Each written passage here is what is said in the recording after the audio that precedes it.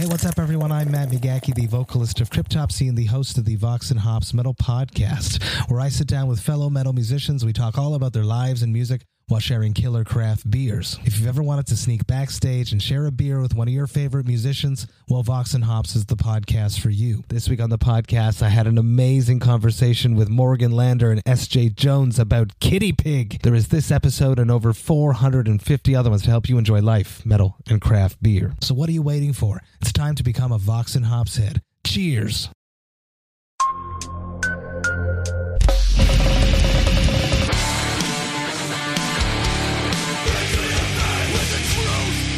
Welcome to the Punk Rock and Beer Podcast. What's up, everybody? I am Finn McKenty. This is the Punk Rock NBA Podcast. Today's guest is Randall Pich. This is actually the audio version of an interview I did with him, 6 months ago or something like that. Really liked how it turned out, so I thought I would share it here for anybody who missed it the first time around. This is not the world's best audio quality since recording on location is not my specialty, but I think it's an awesome interview, so I wanted to share it here anyway. Randall is the founder and CEO of a brand called Live Fit Apparel. If you are into the whole kind of fitness, gym wear kind of world, then you probably know it because it's a pretty big deal. But the reason why I wanted to talk to him more than that is because he is one of us. He comes from like the Orange County metalcore, hardcore kind of world, and actually used a lot of what he learned from being in a band to build the company. So that's kind of the angle that we focus on. But before I get into the episode, there are a few ways that you can support the show. The first thing you can do, which really helps us a lot, is to share it on social media. Instagram, Facebook, Twitter, we don't care. Please share it on there if you like what you hear and tag us, tag me, the guest, tag Deanna. It really helps us a lot because the platforms really don't do much to promote the shows. Second thing you can do, if you really like us, is to buy some merch. There's a link to that in the show notes. Thing number 3 you can do if you really, really, really like us is you can support the show on Patreon. There's a link to that in the description as well. Patrons get every show a week early. There's a chance for me to review your band or podcast or YouTube channel or any other project you want to send my way.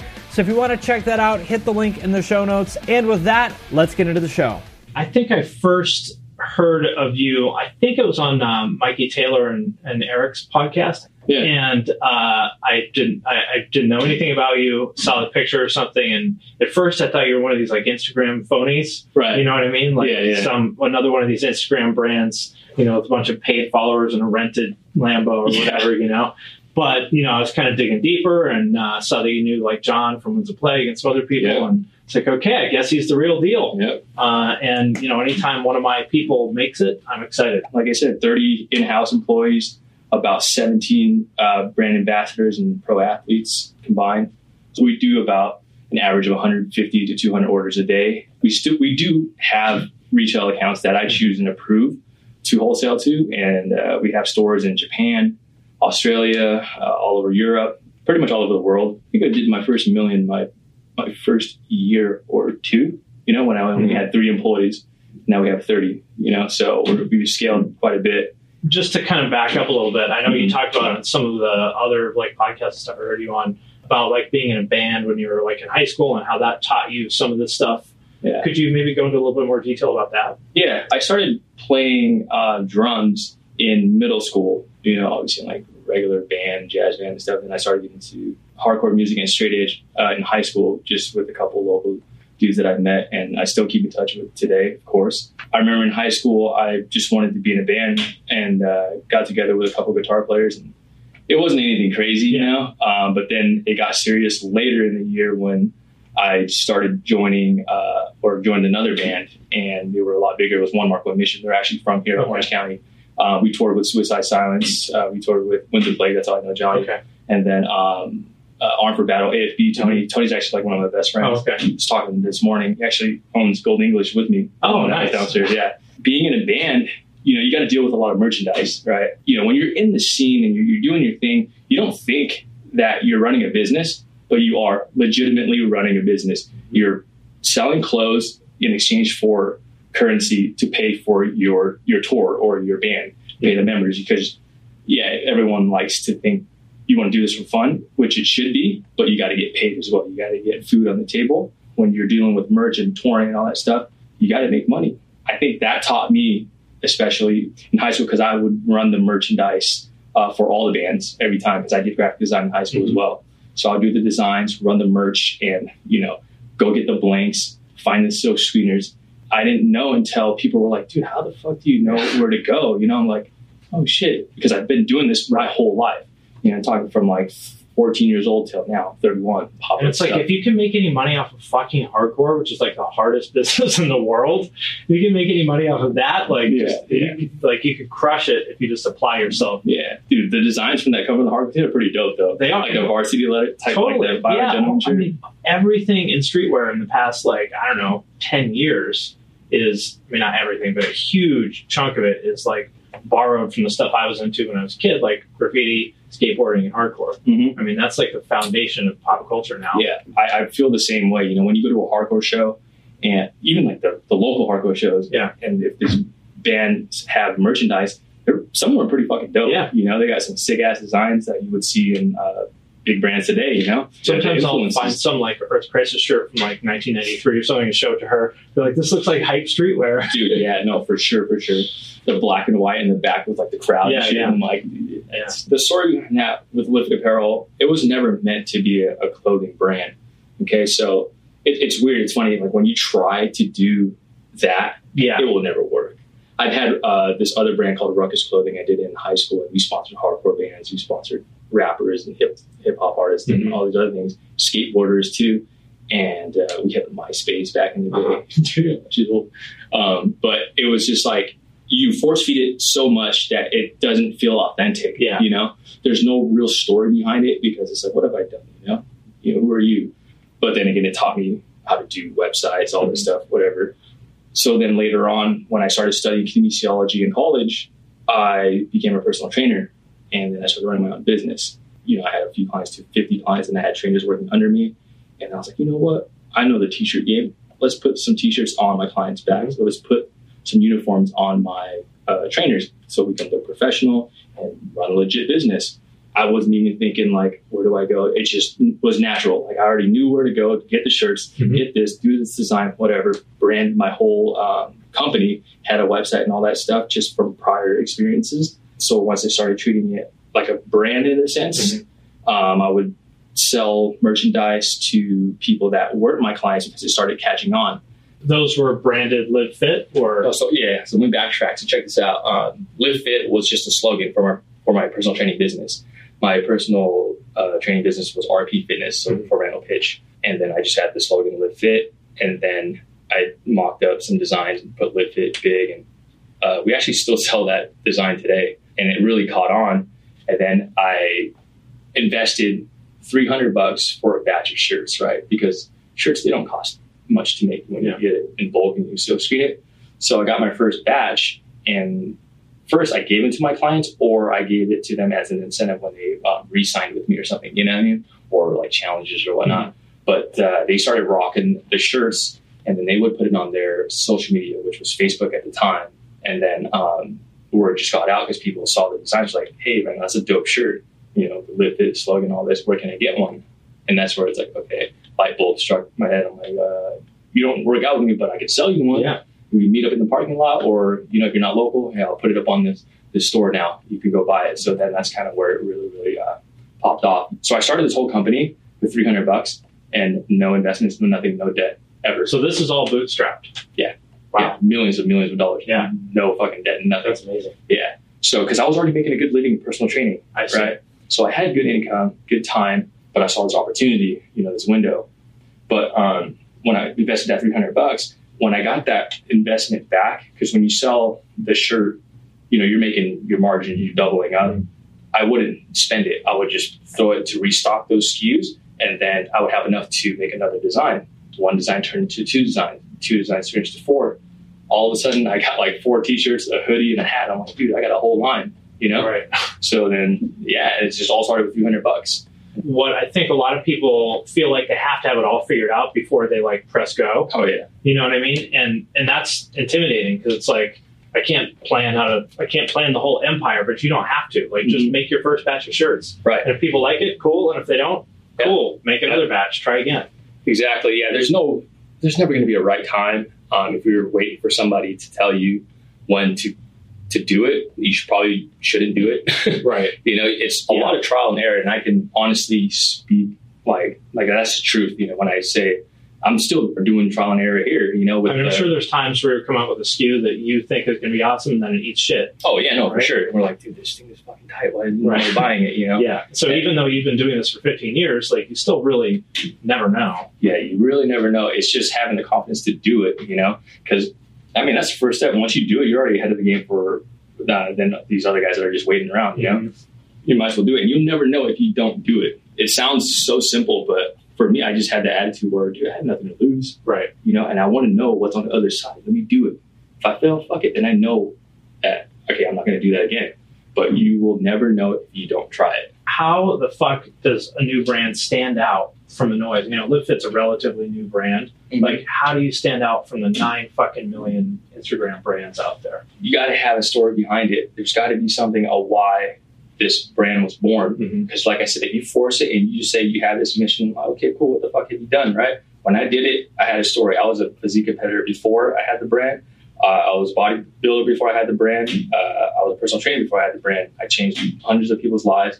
I had that first, which gained traction first before I had LiveFit Apparel. So like our mission now with LiveFit is, we're a clothing brand, but we're here to promote a healthier fitting lifestyle, with active sports and, modern sports and stuff like that. Yeah, I feel like a lot of people start with like designing some shirts and then kind of back into like the story. Like, I want to do this now. Yeah. It's like, I designed 4 shirts. Now, how do I create a story that like sort of justifies them? Mm-hmm. And like you said, it's not authentic, and you can smell it a mile away, and it just never works. One Hit Thunder is a podcast where we both celebrate and have a good laugh about bands and artists that had just one hit that we all know. Each week, we're joined by a guest from the world of music or comedy to learn more than you ever thought you would about some songs that you can't forget. And we decide if they brought the one-hit thunder or were nothing more than a one-hit blunder. Look, if you listen to the show, you're probably going to laugh, and I guarantee you're going to crush next time the bar has music trivia. Tag Team, Jane Child, Meredith Brooks, Looking Glass, Sean Mullins, Eiffel 65, EMF, Crash Test Dummies, Crazy Town, Chumbawamba. We have hundreds of episodes in our back catalog and a new episode each week, so pass the Dutchie, make sure you're connected, and subscribe to One Hit Thunder wherever you get your pods.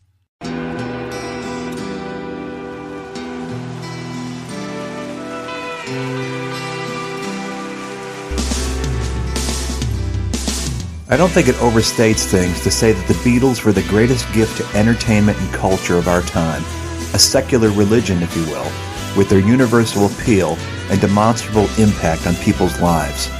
I'm Robert Rodriguez, host of Something About the Beatles. With every episode, I speak with historians, musicians, artists, and Beatle witnesses, all in the service of fresh insights into the most joyous cultural entity the world has ever known. I hope you'll join me and listen to Something About the Beatles, now on Evergreen and wherever you get your podcasts.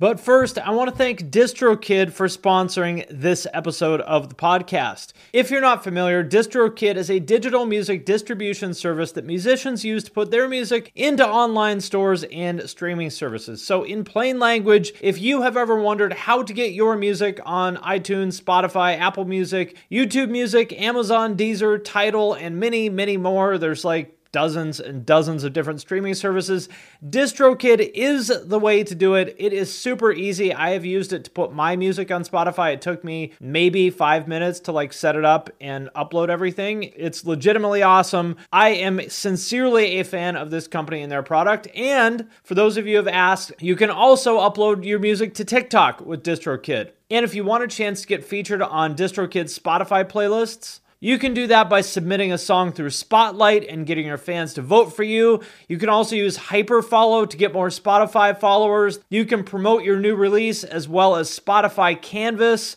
That's where there's the video in the background in the player, and when you share it on Instagram, it shares that video too to make your Spotify release pop. And Spotify Canvas is available to all DistroKid artists. Like I said, as you can probably tell from this, like I am sincerely a fan of DistroKid. DistroKid can do everything I just talked about and so much more. So be sure to sign up with my link, which is in the show notes for this episode, to get 7% off your first year. That link is in the show notes of this episode, or go to distrokid.com/VIP/thepunkrockmba. And thanks again to DistroKid for sponsoring this episode. Well, I guess switching gears then, there's so many great things about the scene that I mentioned, like kind of just that attitude of saying, fuck it, let's just try this and see what happens, and, doing all these things yourself. But there are some negative sides to it. So many people that are like entitled and complaining and making excuses. And that's such a big part of like hardcore, is pointing the finger at somebody else, cops or the government or teachers. Right. It's kind of a personal mission of mine, is to like attack that kind of thinking, because it holds people back. Yep. There's a part of your story that I think ties into that, which is basically the Cambodian angle. There's all these refugees from places like Cambodia and Vietnam that went through horrible shit that no American can ever even possibly imagine. Right. These people are starting all kinds of businesses. They're grinding it out, they're hustling, they're making it happen. Mm-hmm. So if you're an able-bodied American, like born in America, like what is the fucking excuse? You have none. Like what is the excuse? Can you talk a little bit about kind of like where you came from? Because I think that is a big part of your story. Yeah, for sure. So I grew up on the east side of Long Beach, single mother. My dad was always around, but they divorced when I was 3. So he lived in Cerritos, so I would visit him so often. But I was, like I said, born and raised on the east side of Long Beach, which was like prominently, heavy with gang activities. And, well, let me back up. Most people that think when they see an Asian person, they think engineer or something like that. Right. Which is, obviously that is one large group of Asians. Right. But then, you are talking about like hood shit, and they're going, wait a minute, what? But if you know anything about Cambodians, that actually makes total sense. Yeah. Can you just kind of explain that? Exactly. Yeah. So the stereotypical Asian, I guess, we don't fall into that category.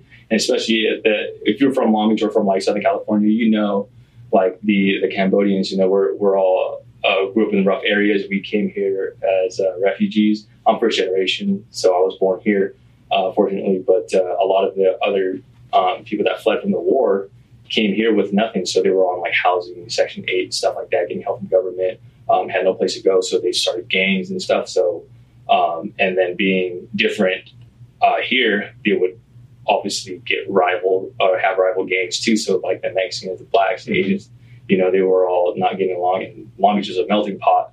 This is when I was a kid. We just grew up knowing where to go, where not to go, who to hang out with and stuff, But luckily enough for me, when I was growing up, I found skateboarding, so that kind of took me in another direction. Because I had friends that I still have today that are gangbangers or old gangbangers, and they took another route. I'm like, fuck, you're lucky you survived, dude. After all the shit they told me they did, I'm like, fuck, dude. So I got to think skateboarding, because Long Beach, like I said, is a diverse culture, and it's heavy in skateboarding too. We have like Cherry Park, which is like a famous park that all the skaters go to. But when we go to these skate locations, there's all kinds of races, all whatever. We didn't care because we were so interested in skateboarding, So I think that actually got me and saved me from being hood and going to go gangbang or something. So, yeah. But dude, the Cambodians from Southeast Asia, the Cambodians, the Vietnamese, Laos, and all those peeps are, it's not like what you think, like the Japanese or Chinese. That you see in the movies and stuff. Yeah. I mean, what was it, like 20% of the Cambodian population was killed in the war? Yeah, so it was like fucking outrageous amount of people. The recorded number was actually more than the Jewish Holocaust. Yeah. And it's not a big country. Yeah, no, and then half or the second most populated place with Cambodians now is Long Beach. Mm-hmm. I think that's still current after Cambodia. Like I didn't know nothing better. And then when I started putting this stuff out, people would stereotype and say, like, I would see dumb comments like, "Oh, people must have rich parents." Like, right. Oh, well, my fucking parents came here fucking running away from bullets from you all people. It's crazy, dude. Like the stories that I hear from my parents, like, fuck, it's nutty. But we didn't have nothing. We came from nothing. No money, nothing. So when people are like you said, you hear, "I can't do this, man, motherfucker, you got 2 arms, 2 legs, dude. You're fucking lucky. You have."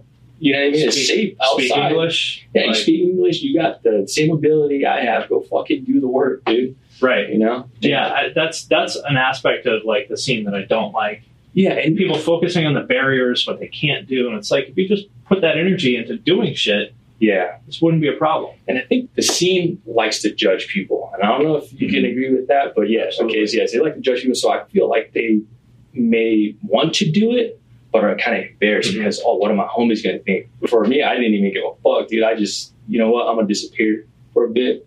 Fuck you guys if you're not going to support me or whatever, because it's just kind of the thing that ran through my head every single night. I mean, I'm sure you get some of that though, right? Or maybe not anymore. I don't know. But at a certain point, like it's the tall poppy syndrome. Anyone that rises up a little bit, there's certain people that want to cut them down. Oh yeah. And when you started making some noise, I'm sure that you got plenty of that. Oh yeah, all the time.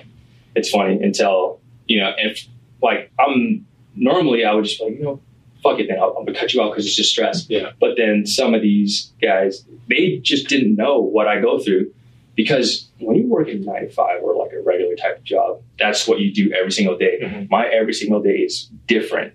365 days a year is fucking different. And there's probably not a second, other than maybe when you're with your family or something, but there's probably not a second you're not thinking about work. Exactly. The pressure is all on you. Yeah, I have. Like if you fuck up, those people in the warehouse are out of a job. Mm-hmm. And the people in the warehouse have families. Right. They got kids, so it's like, fuck, there's a lot of pressure. So then when I finally take, obviously my close friends I didn't understand, kind of like show them around, they're like, fuck, it's an eye opener for them. To anybody who maybe feels like they might sort of be interested in business, but maybe they're scared of some of the stuff you were talking about, what would you say to that person? I would say that it's going to be hard regardless, but everyone's going to have their own battles, just don't be afraid, because it's not it's not going to kill you. It's going to just force you to learn. You're going to have to learn. So you have some, you have, what do you say, like 20 like ambassadors and stuff that you work with, and you've probably been through lots more than that. Right. What are some pointers, like if someone has a small project, how do they reach out to like influencers, ambassadors? How do you get these people to give you the time of day when you're still small? You know what? There's a new study now that's out with social media that the people with a bigger following are losing that connection with their audience because of multiple brands that they're posting. The trust is getting lost. So the smaller influencers, you could say, with less of a following are actually having more of an impact. Like we had athletes and ambassadors who had like millions of followers, to now that we have, ambassadors with not even half that, but we're still doing crazy numbers, for us. So this is crazy because like the data that we have in our back end, obviously, a lot of people don't know, the ambassadors and athletes, what they bring in and contribute as far as like revenue wise, because they have a code and whatnot, is only 8% total. The rest comes from my marketing and myself, just because of social media and how much or how tied I am to the brand. So when we pick like athletes and ambassadors, sometimes we don't even care about the sales. We just want to make sure that the image is portrayed. It's not marketing in a sense. Yeah, we're looking at for people who just are authentic and real and are just loyal to stick to what they say, because there's some people that just hop around brands. Like one day they say this is the best thing in the world, and the next day they say this is the best thing. I'm like, what the fuck are you talking about? Lying motherfucker. Right. Correct me if I'm wrong, but it seems like, I don't know, a year or two ago or something like that, you were, I don't want to say like backing away from your personal brand, but maybe trying to push Live Fit a little bit more, and then you realize, like, you know what? I guess people want me to be out there more. Yep, you're totally right. I wanted to distance myself and kind of just push the brand as a brand, but every time I was active and do the thing, the data shows with sales, it would spike up, and there's a direct correlation. We were like, dude, this can't be right. So we fucking tested it. And when I went to Spain, whatever, I let my dude handle it, and they didn't do anything wrong, but it's just, if I'm not talking about it, the sales kind of just plummeted, regardless if the athletes promote or not. It makes sense to me though, because people don't want to support companies. They want to support other people. Maybe somebody doesn't give a shit about Live Fit, but they care about Randall, and it's the same thing. That's why Nike pays athletes tens and millions of dollars. Like they wouldn't pay those people if they could get away with not paying them, right? Right. And it's because they want to support individual humans. And now with social media being what it is. Exactly. And if you build your social media and audience to a certain point, you can start expanding and doing different brands. Like myself, so now I have Top Reds, this other brand that represents more of like our culture, with tattoos, the scene, hardcore music, tattoos and all that stuff, So it's a little different from Live It, but it's still an influence from myself. And they're two completely separate brands, but they're both crushing it. Cool. Well, I think that's a good note to end on. Yeah. So thank you again for doing this. And I guess anything in particular you want to plug beyond just the brand in general? I might actually be starting a record label, or actually I'm starting a record label. Oh, okay. Yeah, starting with the guys from lead singer of Lionheart and Robin, the singer of Stick to Your Guns. Oh, cool. So I don't know if you want to put that out there. It's called Concrete. Okay. Is there anything to look at yet? Not yet, because Lionheart's on tour right now, but we're about to do the merch launch and the website launch pretty soon. Everything is all kind of like designed and just ready to get the trigger pulled. All right, my friends, that does it for this episode of the podcast. If you made it this far, thank you. Thank you for listening. We sincerely appreciate each and every one of you. If you want to help the show, there's a couple things that you can do. First of all, share it on social media. If you share it, tag us, tag Finn McKenty, that's me, and tag Deanna Chapman, that's a producer. Second thing you can do, if you really, really, really love us and really want to support us, you can support us on Patreon. There's a link to that in the show notes. You can leave a review on Apple Podcasts or wherever else you're listening to this, or you can do none of that. And you can just sit at home thinking about how awesome this podcast is. That works too. Again, thank you very much to each and every one of you for listening. We sincerely appreciate it, and we'll see you next time. The number you have reached is 100.7 WMMS. It wasn't just a radio station, it was a lifestyle. Cleveland is a rock and roll city for sure. Get down! The Wrath of the Buzzard. WMMS. Cleveland. The rise and fall of one of the most iconic radio stations in America. Profiles. The Wrath of the Buzzard. PROH Files. Subscribe now wherever you get podcasts. Bowie, Dylan, Marley. You've heard the names and maybe you've heard their songs, but what about the stories behind the records that made titans of music like these so universally loved and important? Join me, Josh Adam Myers, host of The 500, as each week I go through a different album from Rolling Stone magazine's 500 Greatest Albums list from 2012 with an incredible lineup of comedians, actors, and musicians talking about how the music has impacted their lives. New episodes of The 500 come out every Wednesday. Listen now wherever you get your podcasts.